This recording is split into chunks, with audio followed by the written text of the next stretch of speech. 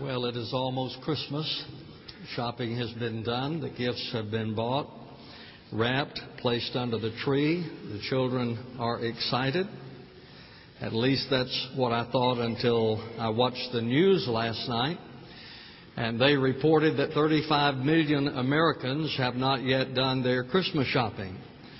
I thought I was the only one. I would be curious to know of those 35 million who have not done their Christmas shopping, how many of them are husbands? Men, you have to get out there in the next day or two and get your wife a present, or it's going to be a blue Christmas for you. But as we celebrate Christmas, our focus must be on the birth of Christ. So I want you to turn in your Bibles to Galatians chapter 4. We'll begin reading in verse number 1. Galatians chapter 4, verse number 1. Now I say, as long as the heir is a child, he does not differ at all from a slave, although he is owner of everything. But he is under guardians and managers until the date set by the Father. So also we, while we were children, were held in bondage under the elemental things of the world. But when the fullness of the time came, God sent forth His Son, born of a woman, born under the law, in order that He might redeem those who were under the law, that we might receive the adoption as sons. At Christmas time, we celebrate the birth of Jesus, but who was Jesus? There has always been some difficulty concerning His identity, and I believe the reason for that is that Jesus was both man and God. He was the son of David, and He was the Son of God. Now, when the Bible refers to Him as being the Son of David or the Son of Man, it speaks of His humanity. Raymond Brown, a Catholic theologian, wrote, according to Jewish law, Joseph's acknowledgement of Jesus would make him the legal father of the child, a status not dependent on physical fatherhood. And so Jesus was truly a son of David. So when the Bible refers to Jesus as being the Son of David or the Son of Man, it is a reference to His humanity. And yet we know He was also the Son of God. The Bible tells us that when Jesus was born, or in His conception, it was not the result of intercourse between Mary and Joseph, but the Scripture says that the Holy Spirit came upon her, and so she was pregnant with the child of God. And Paul then expresses that duality in Romans chapter 1, verses 3 and 4. Concerning His Son, who was born of a descendant of David according to the flesh, so there He is referred to as being the Son of David, who was declared the Son of God with power by the resurrection from the dead, according to the Spirit of holiness, Jesus Christ our Lord. So I think the reason we have some difficulty with His identity is that Jesus was both man and God. He was the Son of David. He was also the Son of God. He was known by His neighbors in Nazareth as being Joseph's boy. The Bible says in Luke that Jesus had returned to Nazareth. It was the Sabbath, so He went to the synagogue and He began to read Scripture. And the Scripture says in Luke chapter 4, verse 22, and all were speaking well of Him and wondering at the gracious words which were falling from His lips. And they were saying, is this not Joseph's son? So when Jesus returned to His hometown, they had watched Him grow up. They remembered Him as being Joseph's son. And yet there was such power, there was such wisdom in His words. They said, who is this? How did this come about? Is He not Joseph's son? Isn't this Joseph's boy? The disciples believed that He must be one of the prophets. On one occasion, Jesus asked His disciples, who do people say that I am? And the Bible says in Matthew chapter 16, verse 14, and they said, some say John the Baptist, and others say Elijah, but still others, Jeremiah or one of the prophets. So when the disciples were asked, who do people say that I am? They said, well, everyone thinks that you must be one of the prophets. And you recall the rest of the story. Jesus went on to say, but who do you say that I am? And it was then that Simon Peter said, thou art the Christ, the Son of the living God. And Jesus said, flesh and blood has not revealed this to you, but my Father who is in heaven. But when he asked the disciples, they declared that people thought he was a prophet. Nicodemus believed that he was special. In John chapter 3, verse number 2, Nicodemus said, Rabbi, we know that you have come from God as a teacher, for no one can do these signs that you do unless God is with him. So as I read that verse, Nicodemus is trying to identify who Jesus is, and he says, we know that you have come from God. Now that speaks of his deity. We know that you have come from God. We know that you are a teacher. That speaks of his humanity. He said, we know that you have worked miracles. That speaks of his deity. He said, we know that God is with you. So I think that he was saying there, I'm not really sure about this, but one thing I am sure about is that God is with you. So there has always been this confusion, and still is today, concerning the identity of Jesus. We celebrate his birth, but who was he? Well, the Bible declares his deity. The Bible calls him Emmanuel, which means God with us. In fact, hundreds of years before Jesus was born, Isaiah wrote in chapter 7, verse 14, behold, a virgin shall be with child and bear a son, and she will call his name Emmanuel. Now, that is Isaiah's prophecy concerning the birth of the Messiah, that a virgin will give birth to a child, and we will call his name Emmanuel, God with us. John confirms that in his gospel. In John chapter 1, he said, in the beginning was the Word, and the Word was with God, and the Word was God. And the Word was made flesh and dwelt among us, and we beheld his glory. So the Bible then refers to Jesus as Emmanuel. Who is this babe whose birth we celebrate? He is Emmanuel. He is God with us. The Bible declares him to be the Messiah. When Jesus was a baby, you recall the story that the parents took him to Simeon. And Simeon held him in his arms and looked at him. And he said, all of my life I have been promised that I would see the Messiah before I die. And in Luke chapter 2, verse number 30, he said, for my eyes have seen thy salvation. As Simeon held baby Jesus in his arms, he said, this is the fulfillment of the promise of God. This is the Messiah. This is the Savior. This is the one who was promised. Andrew came to follow Jesus, and then he went to his brother Simon Peter and said to Simon Peter, we have found the Messiah. We have found the one of whom Isaac spoke. We have found the one of whom the prophets promised. We have found the Messiah. Philip went to Nathanael and told him, we have found the one of whom Moses spoke, the Messiah, the Savior. So there is some conflict, I think, within the mind of man. Who is Jesus? And the conflict comes because he was both man and God. But the Bible says that he is Emmanuel. He is God with us. He is the Messiah.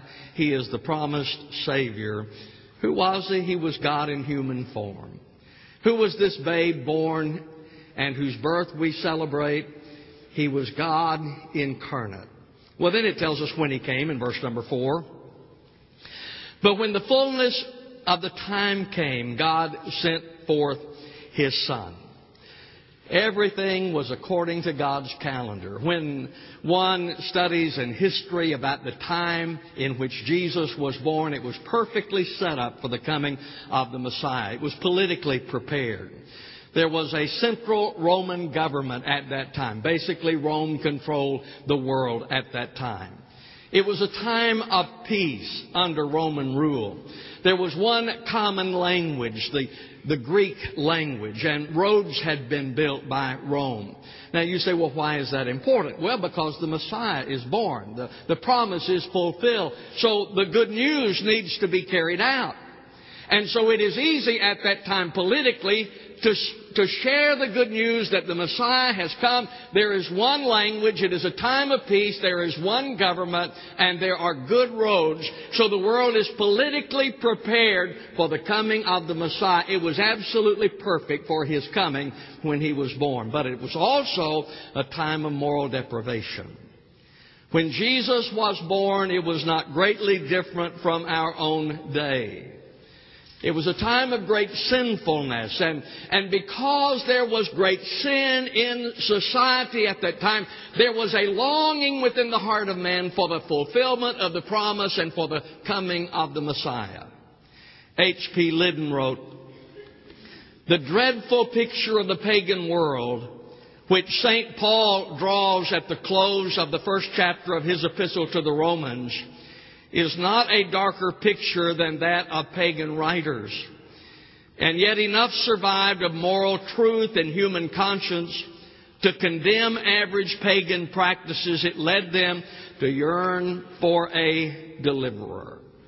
At the coming of Jesus, at the birth of Jesus, we are told that there was an anticipation. There was a longing within the heart of man for a Messiah. I think that longing exists today. In my lifetime, there has never been a time when people are more interested in spiritual things than today. We are especially watching that through the presidential primaries as they flesh themselves out, and so much attention is being given to spiritual things. We're very interested today. Why? Because there is that yearning in our hearts. There is an emptiness in our hearts for God. There are those who are praying for revival. Some of you are praying for revival. God, send revival to our church. God, send revival to my family. God, send revival to our nation today. I believe that there is a spiritual yearning, a spiritual longing in the heart of people today like I have never seen in my lifetime. And it's interesting to me, because we are very religious, or we are at least conscious of religion today, and yet there is a spiritual emptiness. Never more religion, never more religious than we are today, and yet a spiritual emptiness. Why is that? Because, ladies and gentlemen, religion cannot satisfy the longing of the heart. We may be religious, we may perform our rituals, but there is a yearning in our heart to know God. Not to be a Baptist, not to be a Presbyterian, but to know God. There is a longing in our hearts today, just as there was then. I remember on one occasion, Linda and I had, with some of you, had gone to Rome. And we went into the Roman Pantheon, and I was walking around there. That was the place during the time of the Roman Empire where they would set up the various gods. If they captured a city, if they captured a country, they would take the god of that country, the god of that city, and put in the Pantheon, and it became a legal god to worship. And as I walked around that building, I thought about our own country, especially today. We have placed all the gods. It doesn't make any difference what God you worship. It doesn't matter what God it might be. We say that they are all equal. They are all the same. And not to accept that as being intolerant. And so because that is in our society today, there is this longing for God. We really want to know God. I believe that. I believe that just as it was at the time Jesus was born, a yearning to know God, so there is that same thing today. Jesus came to a world that was prepared for His coming, and there was a yearning for the Savior. We see how He came in verse 4. When the fullness of the time came, God sent forth His Son, born of a woman, born under the law. His coming was unusual in that it was the Creator born into His creation. You see, Jesus, the babe whose birth we celebrate, created this world. The Scripture says in Colossians 1:16, all things have been created by Him and for Him. The Bible says this world was created by Him. It was created for Him. Folks, if you ever get hold of that, it'll change your life. Did you know that? When you begin to see this world understanding that everything was made by Him and for Him, you'll begin to look at things differently. For instance, these poinsettias. God created them to give Him glory by being in His church. I believe that. The tree that grew and pews were made, they were made for His glory. When you begin to understand that everything in this world was made by Him and for Him, it changes things. The brass, the instrument that you play, God put that there so that you could play it, to bring Him glory. Everything was created by Him and for Him. So the Creator was born into this world. Now, why would He leave the glories of heaven to come to this world? So that we might know God. You see, it's difficult for us, and it's not difficult for us, it's impossible for us. How can a finite being ever know an infinite being? How can we do that? And so that's the reason that Jesus came, so that we could know God through Him. There was a Sunday school class. The teacher had asked the question about God and about Jesus. And the teacher asked, well, who is Jesus? And there was a little boy who raised his hand and he said, He's God with skin on. Well, that's who Jesus is. He's God with skin on. The Creator was born into creation. The giver of the law became subject to the law. He gave the law and then He subjected Himself to it.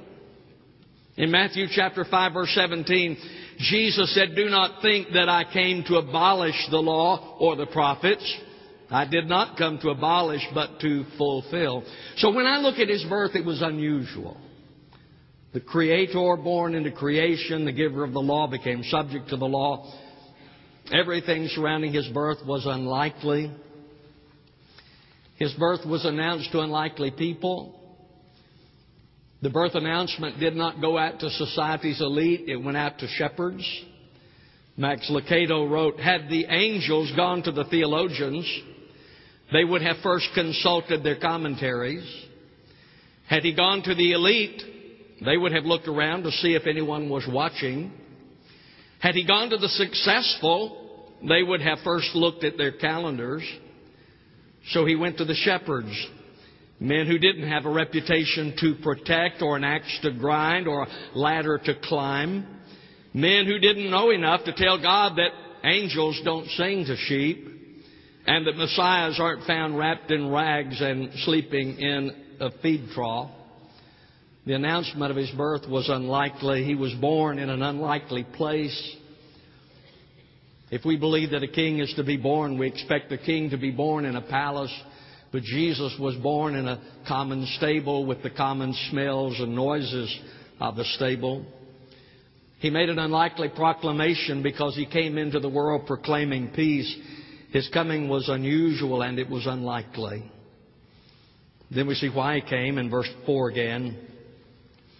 But when the fullness of the time came, God sent forth His Son, born of a woman, born under the law, in order that He might redeem those who were under the law, that we might receive the adoption as sons. Why did Jesus come? Well, He came to keep the promises of God. Folks, I believe that God is a promise-keeping God. I believe that He does what He says He is going to do. And there are many prophecies in the Bible that were fulfilled in the coming of Christ. First of all, Isaiah prophesied, telling us much about the Messiah who would be born. He said that He would be born of a virgin. Isaiah said a virgin will be with child and bear a son. That was the promise. The promise that was fulfilled in Jesus. In Matthew chapter 1, verse number 18, before they came together, she was found to be with child by the Holy Spirit. When the Bible says before they came together, that is speaking about sexually. before they came together. So Isaiah had prophesied that there was going to be a virgin who would give birth to a child, and the Bible says in Matthew that was fulfilled in Jesus. Isaiah chapter 9, verses 1 and 2, prophesied that he would live in Galilee. And in Matthew chapter 2, verse 22, and being warned by God in a dream, he departed for the regions of Galilee. So it was prophesied that he was going to live in Galilee, and the Bible says in the New Testament that he did. Isaiah 53:4 said that he would have a healing ministry. And Jesus had a healing ministry. He healed those who were blind. He healed those who were lame. He healed those who had leprosy. He fulfilled the prophecy of a healing ministry. Isaiah chapter 53 prophesied that he would die between thieves, and at Calvary that prophecy was fulfilled. There are many prophecies from Isaiah concerning the Messiah, and Jesus came to fulfill them. Hosea also had some prophecies concerning the Messiah. In Hosea chapter 11, verse number 1, he says, "Out of Egypt I called my son." So Hosea says that he is going to be in Egypt, to be called out of Egypt. Matthew chapter 2, verse 14, "And he arose and took the child to his mother and departed for Egypt." Hosea prophesied in chapter 6, verse number 2, that he would rise the third day. In Acts chapter 10, verse number 40, God raised him up on the third day. David prophesied in Psalm chapter 34, verse number 20, that his side would be pierced. When Jesus was on the cross, his side was pierced. Zechariah chapter 11, verse number 12, prophesied that he would be betrayed for 30 pieces of silver, the price of a slave. And Judas betrayed him for 30 pieces of silver. Zechariah chapter 13, verse number 7 said he would be smitten. And Jesus was slapped, he was spat upon, his beard was plucked, he was smitten. Why did he come? He came to keep God's promises. He came to reveal God to us. In Colossians 1:15, he is the image of the invisible God. I remember years ago, Curtis Vaughn, who was a professor at Southwestern Seminary, was here for the January Bible study, I believe it was. And he was teaching us through Colossians, and he came to that verse, he was the image of God. And he said, to put that in the vernacular, it is saying he is the spitting image of God. You see Jesus, you have seen God. You see, folks, when we contemplate God, we normally do so in extremes. There are some who think of God as being total love, that God loves us to the exclusion of justice and wrath and judgment. There are other people who see God as total wrath. And when they think of God, they see Him as a vengeful God. A God who is not forgiving, a God who is not loving. But when God wanted to reveal Himself to us, He sent Jesus. And Jesus said, if you have seen me, you have seen the Father. Do you want to know what God looks like? Then you look at Jesus. You want to know what God is like? Then read about Jesus. Because Jesus says, if you've seen me, you've seen the Father. He came to keep the promises of God. He came to reveal God to us, and He came to save a dying world. In verse number 5, in order that He might redeem those who were under the law, that we might receive the adoption as sons. You see, the truth is, Jesus did not come to explain God. He did not come to be an example for us. He came to redeem us. And we need redemption because we are sinners. The Bible says that all have sinned and come short of the glory of God. No matter who we are, no matter how we've lived, the Bible says that all of us are sinners, therefore we are separated from God. Our sin separates us from Him. So the Scripture says that Jesus came then to redeem us. And in John chapter 1, verse number 12, but as many as received Him, To them He gave the right to become children of God, even to those who believe in His name. Why did Jesus come? To keep the promises of God, the prophecies of God, to reveal God to us, and to redeem us, to forgive us, to make us become the children of God. Now, Jesus was God's perfect gift. And at Christmas, of course, we talk a lot about gifts. Jesus was God's perfect gift. For a gift to be perfect, two things must happen. There are two criteria that must be met. First of all, the gift must reflect the giver for it to be a perfect gift. Now, I was thinking about that yesterday. I had a birthday last week. And my family and some of us were out and they celebrated. I wept.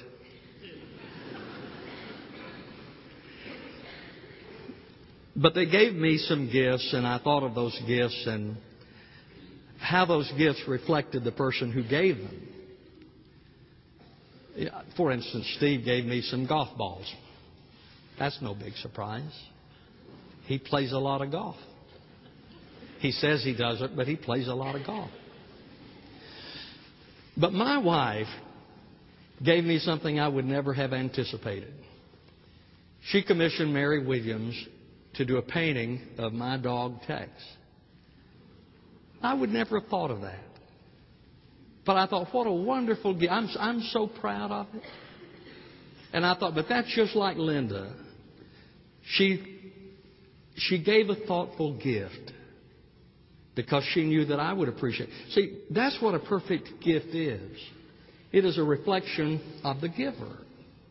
For it to be a perfect gift, it reflects the giver. And that's what Jesus was. He was a perfect reflection of the Father.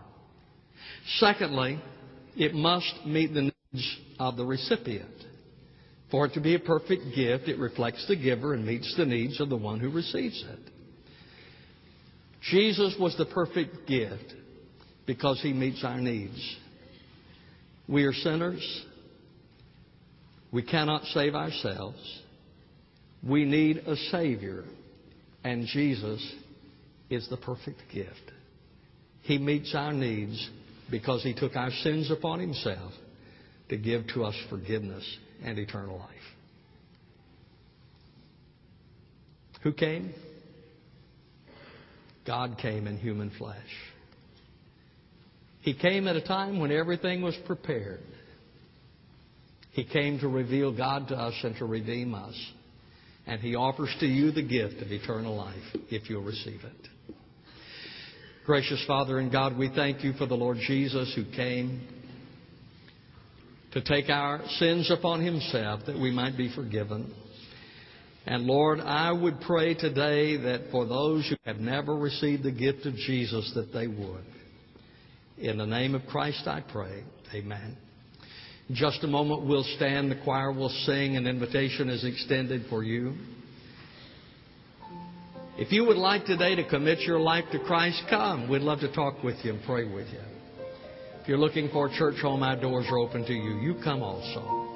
Stand with me, please, as we stand together. The choir sings. You come. I'll greet you as you do.